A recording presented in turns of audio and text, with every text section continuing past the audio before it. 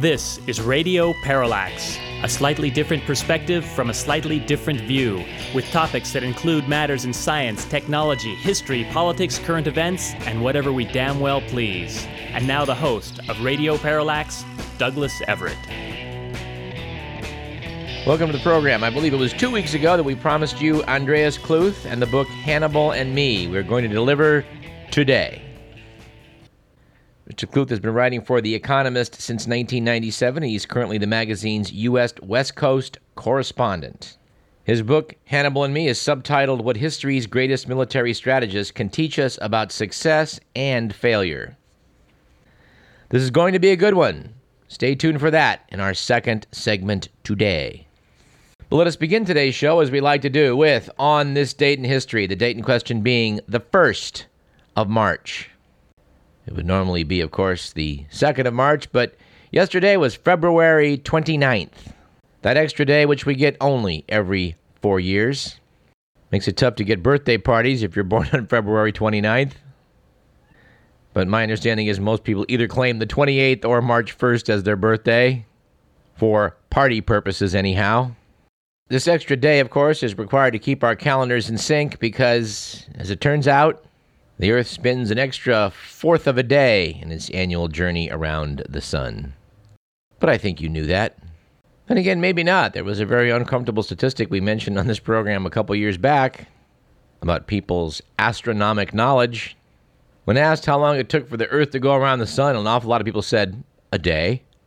Others thought maybe a week. And a surprising number just plain weren't sure.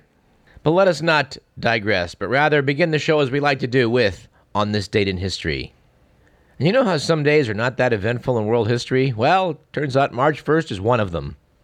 For example, it was on March 1st in 1815, after escaping from exile on Elba, that Napoleon landed in Caen with 1,500 men and began his march on Paris.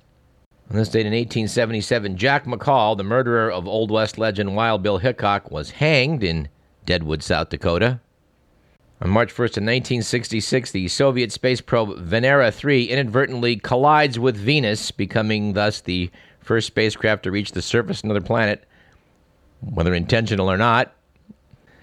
The Russians had launched the probe to analyze the Venusian atmosphere.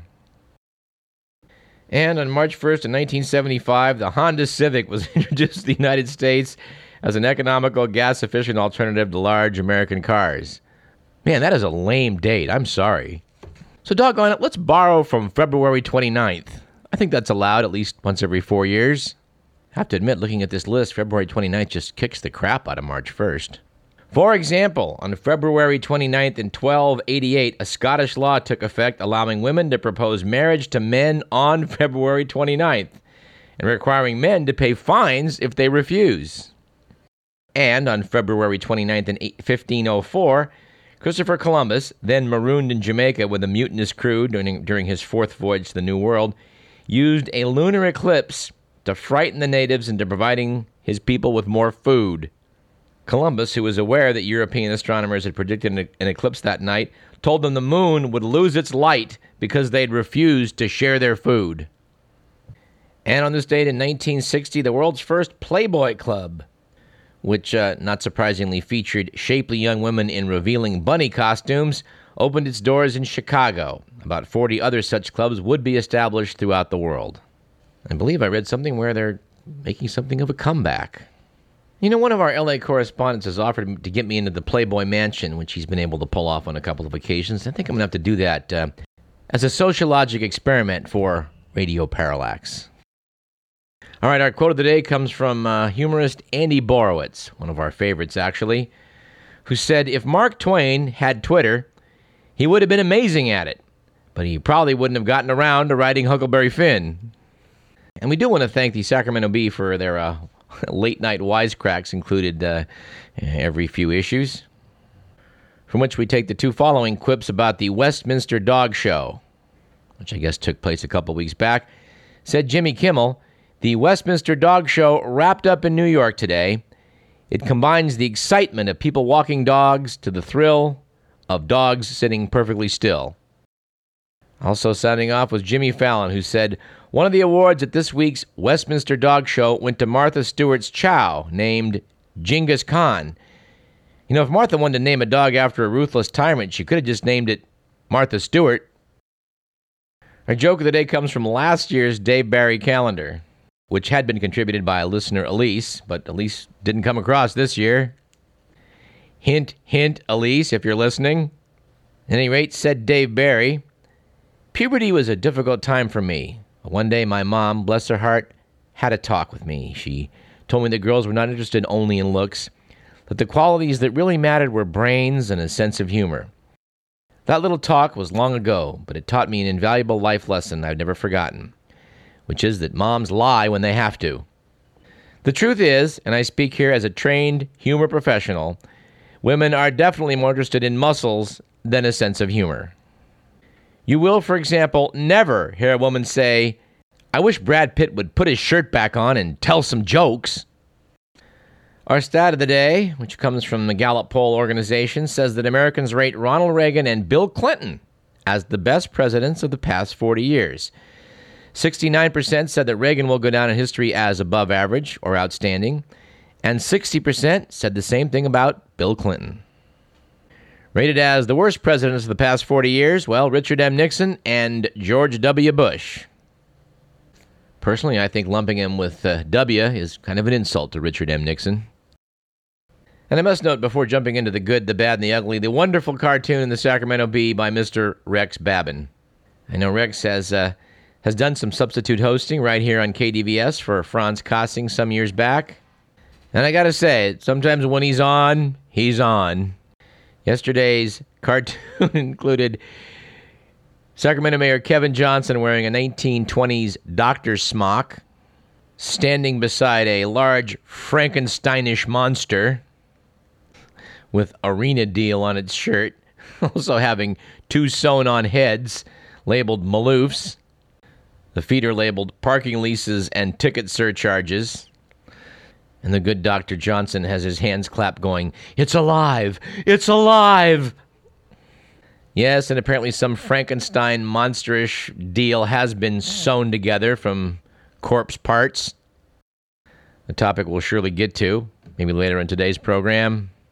We do like the Frankenstein's monster metaphor, but I think I'd prefer that of the vampire, which arises from its coffin to suck the blood of the public. And I do wish someone would drive a stake through the heart of this deal. But when I say that, of course, that opinion, like all those heard in this program, do not necessarily represent those of KDVS, our sponsors, or the regions of the University of California.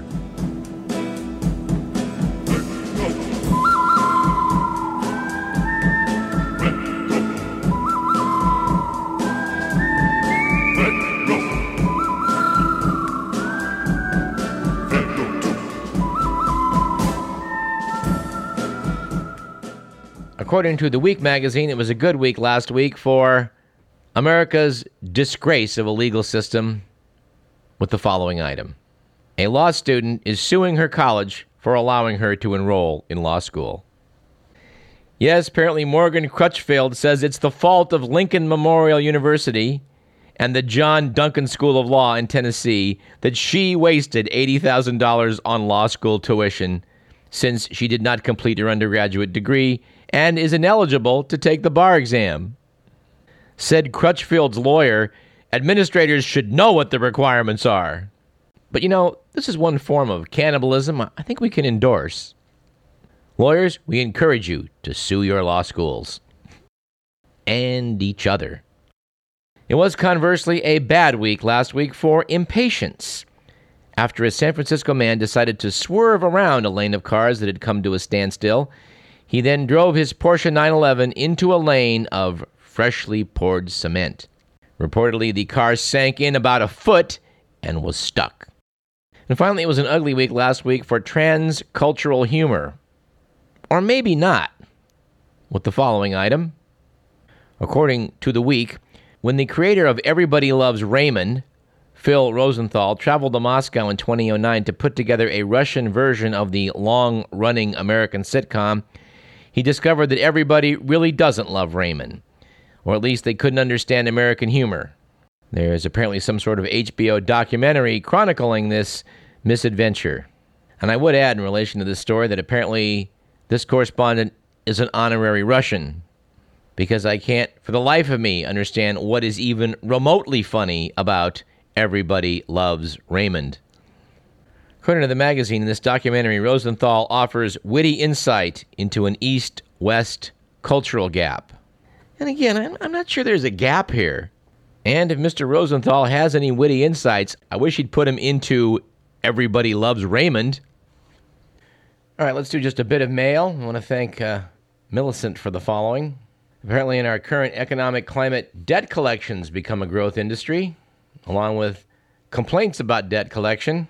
According to this forwarded article from the New York Times, the FTC has shut down a couple of California-based operators that handle collections nationally. Notes the article, including one that is accused of using tactics so egregious they resemble scenes from a film noir script. First involving a Van Nuys company which operated under various names, including Forensic Case Management Services and Rumson Bowling and Associates. Noted the article, when the company's collectors got a consumer on the phone, the commission claims the representatives used abusive language, most of which couldn't be published here, to bully people into making payments. The least crude of the terms were deadbeat, lowlife, and piece of crap. The FTC's complaint offers two jaw-dropping examples. In one, the callers attempt to collect from a woman who was unable to pay the balance due for her daughter's funeral. During the calls, Rumson Bowling and Associates told her they were going to dig her daughter up and hang her from a tree if she didn't pay the debt. Callers also threatened to eat her dog and even to kill her if she didn't pay. Another instance involved a woman who'd fallen behind on her payments to a funeral home after both of her sons died within a week of each other. The callers asked how she would feel if her son's body was dug up and dropped outside of her door. Nice. As follow-up on last week's show, we note with some gratefulness that the Motion Picture Academy did see fit to award its Best Picture Oscar to The Artist. We do want Gary Chu to come back and talk more about the Oscars, but it looks like we may not have time on today's program. We also like to speak with Carla Meyer of the Sacramento Bee, who very much impressed me by predicting with some assurance that the Best Picture Oscar would have to go to The Artist. I'm looking forward to bringing Carla on the show for some time, and hopefully that will happen on next week's show because, well, we're just too jammed up today. One thing we're not too jammed up for is some follow-up and what I think will make a weekly series for a while on the debacle/disaster of the Sacramento airport. And by the way, when I hear them talking about how we're going to work out some crazy scheme to get this arena deal going, then I look at how these same folks managed to improve our airport, which, relatively speaking, was a straightforward proposition. I fear deeply for us all. We have asked you, dear listener, to sound off about your experiences at the airport, and here's what our friend Kevin had to say. You know, trying to drop a guy off at the airport. I'm trying to drop him off, and there's no sky cap, so I got to go park. I dropped him off. Now I'm going to park. No. Got to drive all the way out almost to I-5 to be able to come back and park 30 seconds away from where I dropped him off. Anarchy. Ridiculous.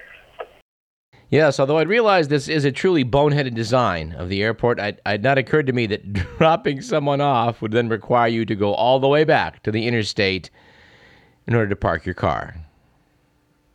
Yes, it appears that a lot of brains never got out of neutral on this deal. We did want to give credit where credit was due to the somewhat peevish note we received from Niles 2 weeks ago. I had made the comment that whatever city council members or county supervisors that voted for these improvements in the airport, they should be sent back to civilian life. Wrote Niles, also, your comments about city council members going back to civilian life because they voted to modernize the city's infrastructure in the form of a new terminal is wrong. City council persons are civilians. Are we led by a military junta? I don't think so. That's a pretty good line, Niles. Yeah, you got me on that one. But in fairness, having seen the Sacramento City Council in action, I'm not sure the comparison to a military junta is completely wrong. But no, sir, you are correct. They are indeed civilians. Civilians apparently with a little more power than they ought to have. But anyway, we're going to make this a regular feature for the next few weeks. We're going to talk to experienced travelers who need to use airplanes and have to use the airport and see what they have to say about it. And on that note, I think we should take a break. You're listening to Radio Parallax. I'm Douglas Everett, and we're going to come back and speak with author Andreas Kluth about his fascinating book, Hannibal and Me, What History's Greatest Military Strategists Can Teach Us About Success and Failure. We all succeed, we all fail. It's a good topic. Stay tuned.